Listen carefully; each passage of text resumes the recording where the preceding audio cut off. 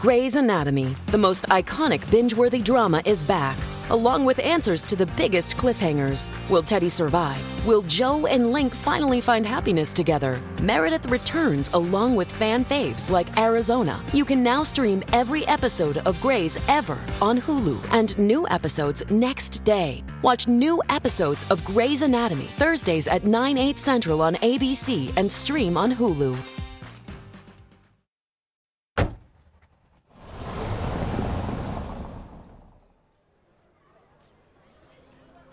(1976). In New York's Little Italy, a stranger had arrived to the city's mafia scene. Donnie Brasco was a Sicilian low-level jewelry thief who frequented bars around the area. Donnie eventually caught the attention of Benjamin Lefty Ruggiero, a soldier for the infamous Bonanno crime family. Ruggiero went on to take Donnie under his wing, teaching him the Bonanno way of life. After spending years with some of the most influential members of the Bonanno regime, Donnie was invited to become a made man within the family, a membership that would be sponsored by none other than Lefty himself. However, unbeknownst to the Bonanno family, Donnie Brasco was living a double life. His true identity was Joe Pistone, a man now revered for one of the most dangerous and successful undercover missions in FBI history. I'm Emily Campagno, and this is the Fox True Crime Podcast.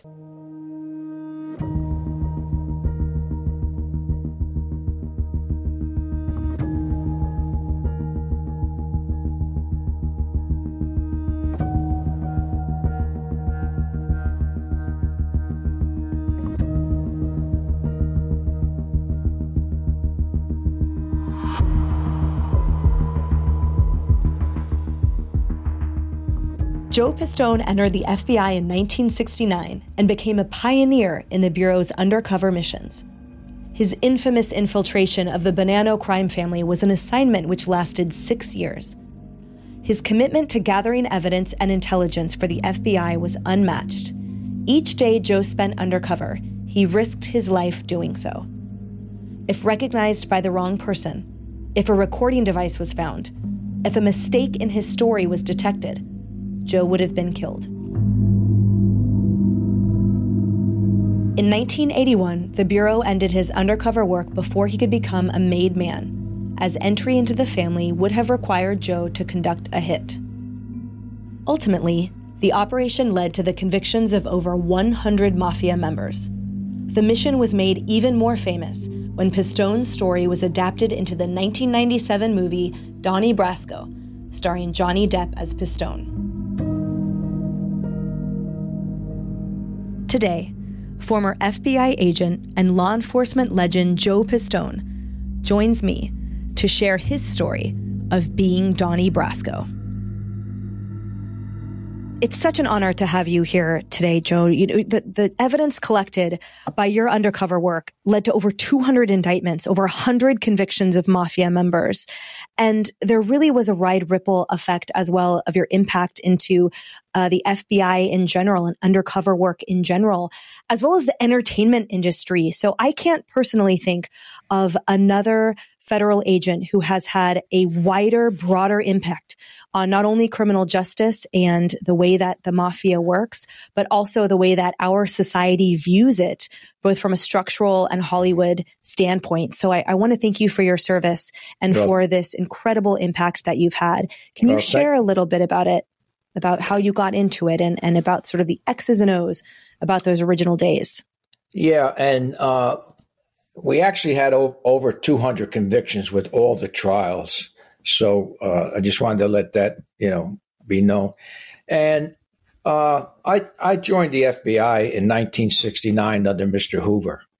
I'm a very proud special agent that served under Mr. Hoover. And being a kid from Paterson, New Jersey, I was just basically, grew up on the streets. When I say that, I mean, not with a silver spoon in my mouth. And so upon joining the FBI, I was in naval intelligence, and I had what they call, a lot of street smarts. And to be a good undercover agent, that's one of the main aspects of a good undercover agent is having good street smarts. So I wouldn't say a natural, but at an early age into the FBI, I start doing undercover work, not long term, because we didn't really have long term operations during the early 70s, and we had short term. I would buy stolen art or stocks and bonds, stuff like that, and it was maybe a 1 or 2 day deal, and I became proficient at it. And then we started to get into long term operations, and when I say long term, I'm talking maybe a month, 2 months. We had storefronts across the country buying stolen goods, stolen articles. And at one point in time, I was asked if I would attempt to infiltrate a car theft ring. And what these individuals were doing, they were operating up and down the East Coast. They actually were operating out of Florida. And what they would do is an individual would go to them, and they would order a car. What do you want? I want a Mercedes. What color you want? All the goodies that you wanted in a car. And this ring would go to the car lot and actually steal it. Well, the FBI in Florida had a case going. They had an opportunity to get an undercover agent into the operation, and I was selected. And one of the reasons I was selected was that I could drive a tractor trailer. During my college years, in the summers, I worked for a trucking company, and I drove an 18-wheeler between New York City and the Midwest, anywhere in the Midwest. So that's one of the reasons why I was selected. I was able to infiltrate this group, and I worked that for a year and a half, stealing automobiles. Everybody was reimbursed. All the car lots were reimbursed later on in the operation. But that was how we got into. I got into the long-term operations. As far as over 6 months, it was a year and a half, and I felt comfortable in these operations again because I grew up in an all-Italian neighborhood, and there were, social clubs in the neighborhood, a couple social clubs. There were, wise guys in the neighborhood. So when you grow up in a neighborhood, you know who the wise guys are. You know who the gangsters are. You don't interact with them. You're a kid growing up, and everybody in the neighborhood knows who's who. In fact, I tell a story. My first, when I went away to the FBI Academy, I went in a suit that I bought off a wise guy that was swag, So, but what look, you're growing up in the neighborhood, and you get to know what's going on, and I think that's what made me successful. And the same thing on the 6-year operation, I was comfortable only because, again, I had no fear of the streets, and I was able to, interact with these individuals basically without judging them.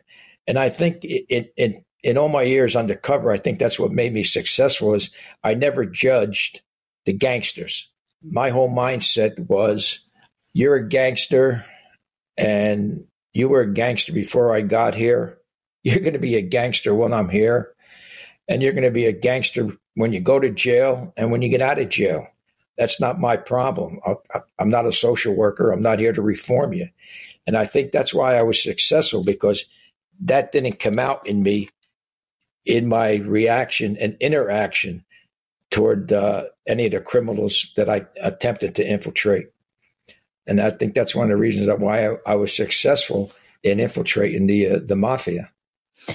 And focusing on that operation for a moment, Sun Apple, the infamous Donnie Brasco operation that, the world around knows. So you volunteered to infiltrate the Bonanno crime family, and you started with the Colombo family, actually, and it sort of took about 6 months. to get into and to infiltrate then the Bonanno crime family. And originally, the FBI anticipated this being about a 6-month operation. And as you just said, it turned into several years. So can you talk about for us and share, at what point did you realize that this would be so much longer? And at what point did you appreciate the investment, the long time investment and the life that really you are subsuming within this operation? Yes. All undercover operations are basically, at least they were, funded on 6-month increments. And then if you're making progress, they refund it. If you're not making progress, they disband the operation. I was lucky in that I was working out of New York City, the New York office of the FBI, and New York office of the FBI at the time kind of operated independently from FBI headquarters. So that was one strike in my favor. And I also worked for an old-time New Yorker. When I say old-time, I mean, it's a born and raised New Yorker, had worked in New York for years. So I did, and we went into this operation without any contacts. And what I mean by that is we had nobody introduce me into anybody. The premise was we knew bars and restaurants that these individuals hung out in. And the idea was for me to just get my face seen, get known, and hopefully integrate this way. After the first 6 months, I basically had I knew people, just from listening to conversations, but I really made no inroads. And then I finally was able to get in conversation with a bartender who actually, it was in a restaurant bar in the upper east side of New York. And after becoming friendly with him, it took several weeks to get in any conversation with him. I started going out to after hours joints when he closed up the gambling houses, after hours gambling houses that were run by the mafia. And he finally introduced me to individuals, and one of them was a Colombo guy out of Brooklyn. And so I first started hanging out with the Colombos in Brooklyn, became involved with them for several months. And then I had a problem with two individuals that were in his crew, where I got into a physical confrontation with them. And I knew that I couldn't go back there because this physical confrontation would have escalated. And there's a lot of backstory to it, which would take too long to explain, but it was a personality conflict. And so I just told this individual that, I don't think I should be coming out here anymore. And he understood. But I had also met some Bonanno individuals at this after-hour gambling joint. And one of the individuals was a person by the name of Tony Mira, who was a Bonanno main guy in the Bonanno family, who had just recently been released from prison. He was a major drug dealer. So I started hanging out with him, and he actually started to introduce me into the Bonanno family individuals. He eventually went back to jail, and one of the individuals who I met was an individual named Lefty Ruggiero. So when Tony Mira went back to jail, I started hanging out with Lefty, and became pretty entrenched in the Bonanno family. And I became so trusted by the Bonannos that I was able to. The FBI had two other undercover operations going on, one in Florida and one out in Milwaukee. And I became so, like I say, trusted by the Bonannos that over the course of several months, I was able to marry up the Bonannos with the family in Milwaukee and also with the family in Florida to conduct illegal activities. So that's how trusted I became a trusted individual in the Bonanno family. During this time, when I first got into the Bonannos, Carmine Galenti was the boss of the family. There was a beef going on. They killed Carmine Galenti, and I was actually with Ruggiero at that time, close to Ruggiero, and we were under a capo by the name of Mike Sabella. After they killed Galenti, when I say they, I'm talking about the administration of the family. They moved myself and Ruggiero out to Brooklyn under a new capo by name of Sonny Black Napolitano, and I became very close and tight with Sonny Black Napolitano, and that's how I got to marry up the Bonannos with Santo Trafficante out of Florida. And I became, like I said, so trusted by the Bonannos that I was actually proposed for membership in the family. But there was a war going on in the Bonanno family for takeover of the family. The new boss was a fellow by the name of Rusty Rastelli, who was actually in jail at the time. And there was a faction of the Bonannos that weren't on the side of Rusty. So again, there was a war going on, and the side I was on, which was with Sonny Black and another capo by the name of Joey Messina, they killed the three capos that wanted to take over the family. I had been given a contract to kill one of the individuals that didn't show. 4 guys actually were supposed to show at a meeting.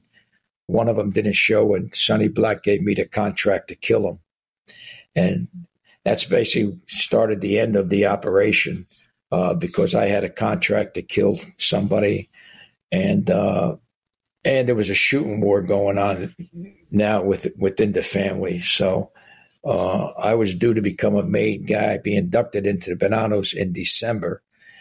But the FBI pulled the operation July 27th. So basically, that's condensing this story, but, a lot went on in 6 years. So I was with them. The whole operation was a 6-year operation.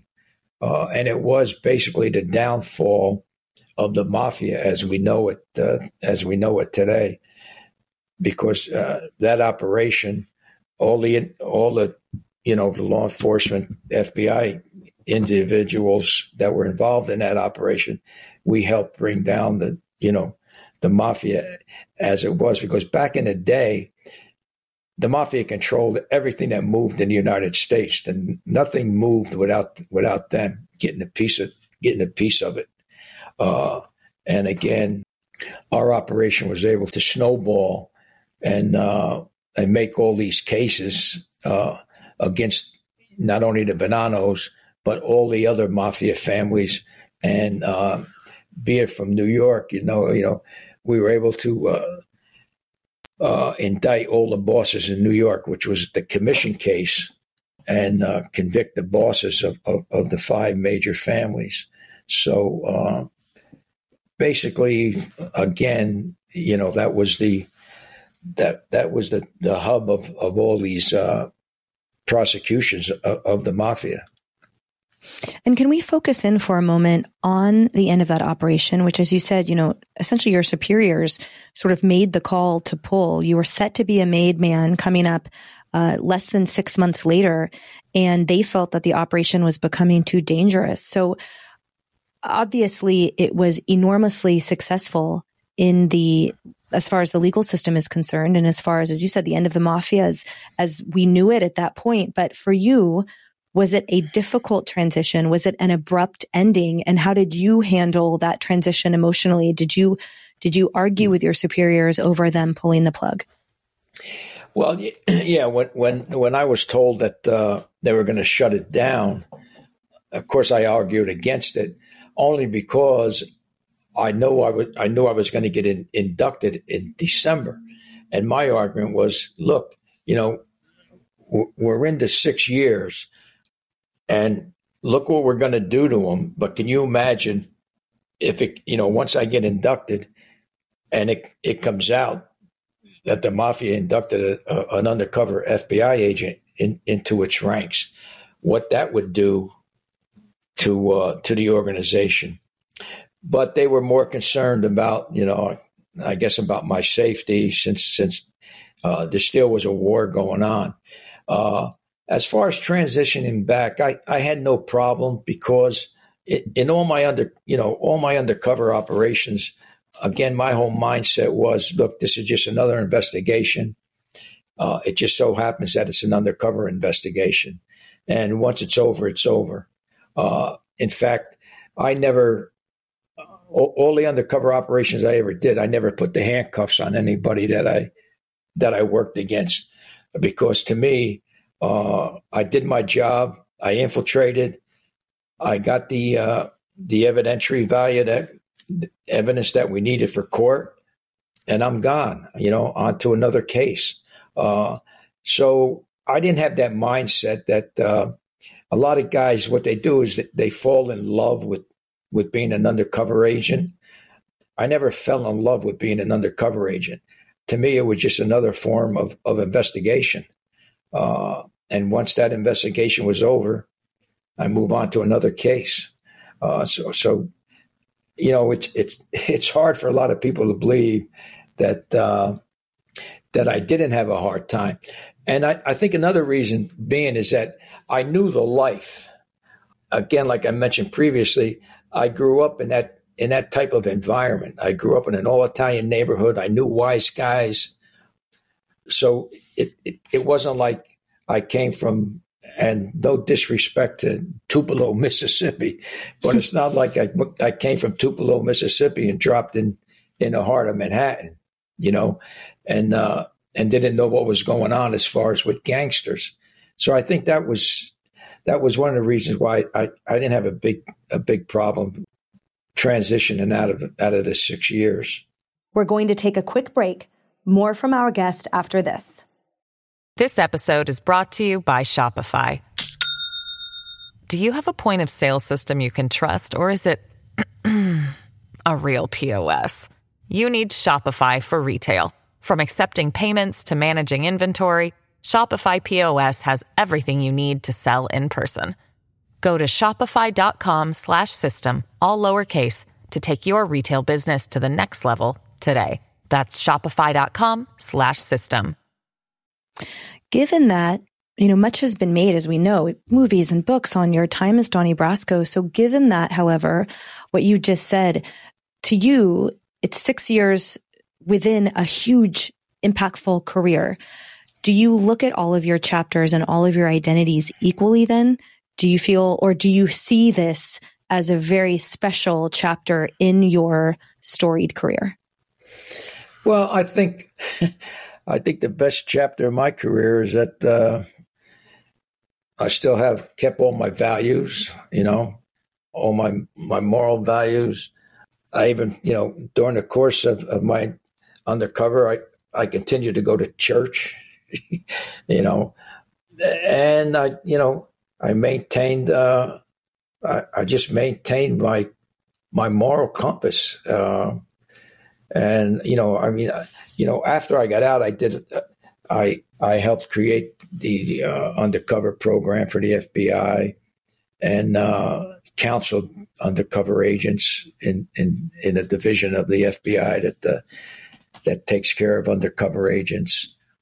So I saw why, some individuals have a hard time coming back and transitioning back, but I never lost that, because I never, I think that, again, I never lost my moral compass. I always knew who I was, and I didn't go undercover. I wasn't running away from anything. I wasn't running away from a family situation. I wasn't running away from a bad work situation. I was doing it because I was good at it. And I don't mean that in a bragging way, but I couldn't work accounting cases, but I was good at working undercover. And but again, I just thought of it as another form of investigation. And that's why I didn't have any problem transitioning back out of undercover work. After that, I did undercover work overseas. I taught at Quantico. I was an instructor at Quantico in the undercover field. And I didn't miss it. I didn't miss working undercover, not one bit. It wasn't like I need another undercover gig. That just wasn't my mindset.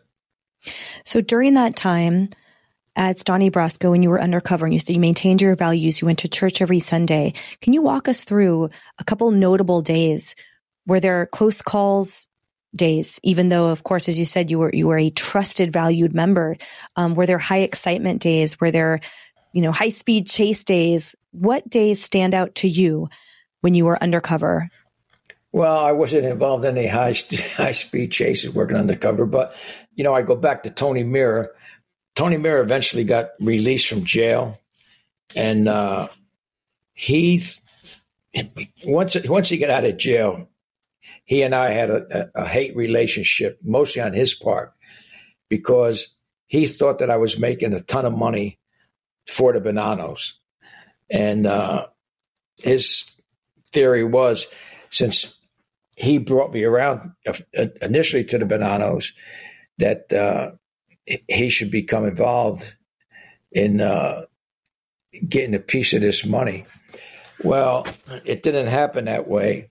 So he actually, what they call it, he put in beefs against me, saying that I stole money from the family, that I stole, in one deal, I stole $250,000 from the family. And that's a no-no, and that'll get you killed. So they had what they call sit-downs. And what a sit-down is it's for lack of a better word, it's a trial. The individual that's the accused brings his witnesses, and the accuser brings their witnesses, and they present them to an arbitrator, and the arbitrator makes the decision after hearing both sides. And if the accused loses in that situation, the penalty is death. They'll kill you. And I was lucky enough that all three of these sit-downs, Sonny Black, who was my representative, won the sit-downs. So, you're waiting to hear whether it's an up or down vote. And if it comes out, if they come out and tell you lost, well, you're going to die. And there's no appeals. There's no appeals court. If you lose a sit down, in this case, because stealing money from the family is a crime that'll get you killed. It's punishable by if they want to kill you. And this Tony Mira wanted me dead. So that happened to me 3 times. Yeah. And were you frightened?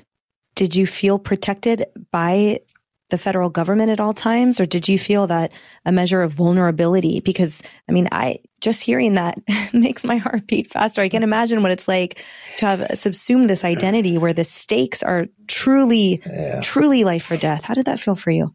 Well, I wasn't protected by the government because the government wasn't there, Yeah. At these, these sit downs. And majority of the time, 99% of the time, I had no surveillance. If that's what you're referring back to. I was on my own. I was out there by myself with the bad guys, and that's one of the things I try to impress upon young undercovers, because I do a lot of undercover schools for young undercovers, is that nobody saves your life but yourself.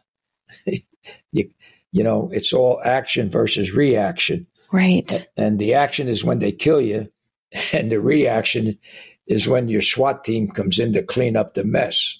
Oh. So, you have to take it as it is. You go into the situation and you know what the consequences are going to be, and you're always thinking, how am I going to get out of it? And then, in a situation like that, you got to do a lot of talking, But again, I was fortunate enough that Sonny Black won the sit downs, so I didn't have to, do any verbal communications, and a physical confrontation in that situation is not going to do you any good because you're outnumbered. So, on that note, much has been made. Hollywood has frankly glorified the mafia lifestyle, or perhaps the former mafia lifestyle. You mentioned that it was sort of the end of an era, thanks to your amazing investigative and work and evidence collection. So sort of dovetailing that, do you find with young undercover agents that role has been glorified too? Do you find that as a teacher, in that way, instructor, mentor in that way, that part of it is injecting reality into look, here's organized crime and it's not enjoyable. And also here's undercover work and it's incredibly rewarding and fulfilling. But yes, it's also frightening. There are high stakes. There's action versus reaction, and death is potentially imminent. Do you find yourself presenting that to these young folks? Yes, I do. You're right on point. The problem is with younger agents. When I say agents, I'm talking about police officers too. I'm talking about anybody in law enforcement. Is they watch too much television. I mean, they believe these police shows, and they all want to. It's like, I want to do the undercover stuff like you did, And then what I point out with them is, all right, over 90% of former undercover agents are divorced. Right? My last partner, he's on his fourth wife. Why, I don't know, but that's number one. Unless you have a good spouse, and that's, either way, and unless they understand why you're doing it, there's going to be friction.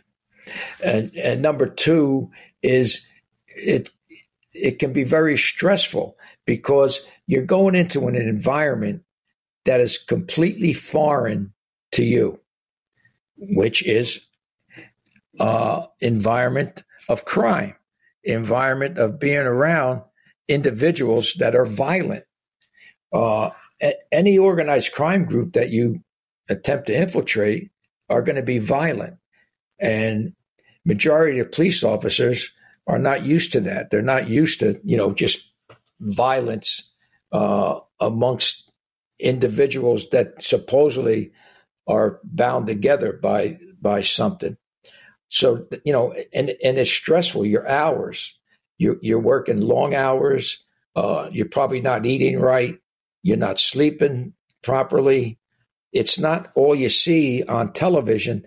And what they see on television is an undercover with a lot of money, flashing a lot of money, maybe a nice car, nice clothes. Well, that might be so in some undercover cases, but most undercover cases, it's not. Flashing a lot of money. You're not eating in the best restaurants. It becomes very stressful. And after 2-3 days of sitting there listening to myself and the two other undercovers that I have that, we teach these classes, then they realize that, it's not all it's cracked up to be. It's a lot of work. And then it basically does nothing for your advancement within your department. Just because you're a good undercover does not bode well for advancement within any department. So it hinders that. And so you have your family life to strike against you. You have your department, that's a strike against you. You have your long hours working. So you got 3 strikes before you even start the operation. So I point that out heavily, that if you haven't done it, if this is your first, you might want to rethink it because it's not all that glamorous. It's not all that glamorous. And on that note, what about the mafia? What misconceptions do you feel are held, or what glorifications are embraced about the real life of the mafia? Yeah, the average mafia guy is not swimming in cash. Every day is a struggle to make money. And if you're actually into life, you have to be making money because everything flows uphill. So if you're an associate, you have to make money to give to your made guy. If you're a maid, and a made guy is somebody that's been officially inducted into the mafia. And then if you're a soldier and a soldier is a made guy, you have to kick up to your captain. And then the captain has to kick up to the boss. Everything flows uphill. So you're always out there struggling. And then what always got me is that you wake up every morning. And I mean, I noticed because I lived with these guys. I mean, I used to stay at their house. And you wake up every morning and it's like, well, is today the day I go to jail? Or is it today the day I get whacked? Is today I get killed? Because everybody breaks rules. The mafia has certain rules, but they're always broken. And that's what gets you killed, is breaking certain rules. So it's like I say, and what you see on television, if you see mob movies, you see everybody's walking around in $5,000 suits. Well, that's not true. You see their social clubs, they're like palatial offices. That's not true. They're normally candy stores that, a storefront that was normally a candy store. So they might be driving around in a nice car, but it's not theirs, So it's not, again, it's not a glamorous life because you're always out there hustling. You have to hustle every day to make a dime, to make a dollar. So, and I bet some of these guys, if they put the effort into being legitimate, they would have been millionaires with no problem. Just, for all the effort they put into hustling money, if they put that effort into legitimate businesses, they become millionaires and not worry about going to jail. And how has the mafia changed? We said it was the end of an era. Everything that you just described, where it's essentially not as illustrious, it's not as shiny as many people think it is. It's a lot of hard work and it's a lot of sort of the dirty underbelly. So how has that changed now? What does the mafia of 2023 or organized crime of 2023 or this present day look like in contrast to when you were embedded? Well, when I was with them, and like I mentioned previously, they controlled everything. They controlled the major unions. They controlled every piece of goods that moved in the country. They got a piece of it. They controlled. When I say controlled, they had politicians in their pocket. They had judges in their pocket. They had law enforcement in their pocket. They don't have that today. They don't control the major unions anymore. They may have a local here or there that they control, but they don't control the headquarters of say, the Teamsters. They don't control it anymore. That they don't control politicians like they used to, and that they don't control law enforcement like they used to, or judges like they used to. So now, and I still have conversations with some mob guys. And today they're just another organized crime operation in the country. I mean, I'd be more afraid of the Albanians or the Russians. And at one time, the Albanians and the Russians deferred to the Italian mafia, and that not anymore. They don't anymore. So, although they're, look, you're never going to wipe them out because there's always going to be people that don't want that 8 to 5 job or whatever, and they enjoyed being gangsters, but they'll never come back like they used to. At one time they owned, like, say, Las Vegas. They don't own Las Vegas anymore. As far as the skimming from the casinos. They're still involved in narcotics. They're still involved in credit card scams, but they don't control the country like they once did. They're just another organized crime group. Stay with us. More of the Fox True Crime Podcast after this. Hey, it's Kaylee Cuoco for Priceline. Ready to go to your happy place for a happy price? Well, why didn't you say so? Just download the Priceline app right now and save up to 60% on hotels. So whether it's Cousin Kevin's Kazoo Concert in Kansas City, go Kevin, or Becky's Bachelorette Bash in Bermuda, you never have to miss a trip ever again. So download the Priceline app today. Your savings are waiting. Go to your happy place for a happy price. Go to your happy price, Priceline. As a final question, Joe, again, your legacy is so incredible. It's such an honor to have you share your experiences with us today. What final message do you have for the community now, either about that time then or now? What final thoughts do you have? Well, I think that we're living in such a complicated situation, Emily. I mean, I don't know, how much you can trust the government. I mean, who do you trust now? I mean, every time you turn around, somebody else is lying to you.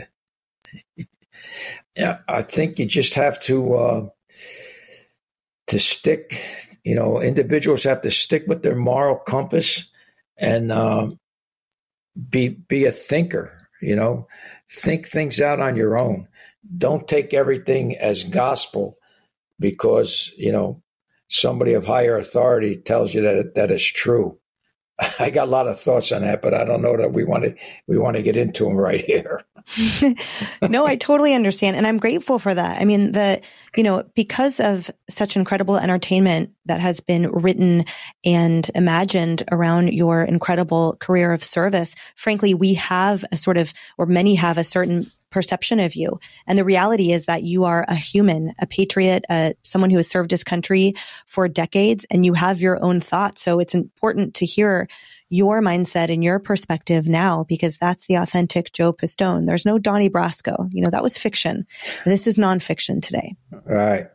And you can't be afraid to say what's in your heart, and I think that's one of the problems today is, people are afraid of being canceled, and they won't say what their true beliefs are and what's in their heart. So you got to be true to yourself, and you have to say what you believe and not only say it, but perform it, Absolutely. Thank you. Thank you again for joining us today, for your incredible service, for the impact you've had on law enforcement in this country and criminal justice and in the mafia you helped take down. And as you said, spur the end of an era through your incredible evidence collection. And as you said, it was just investigating into you, but to us, it really was hero's work. So thank you so much. Well, thank you. I really appreciate the time, and God bless you.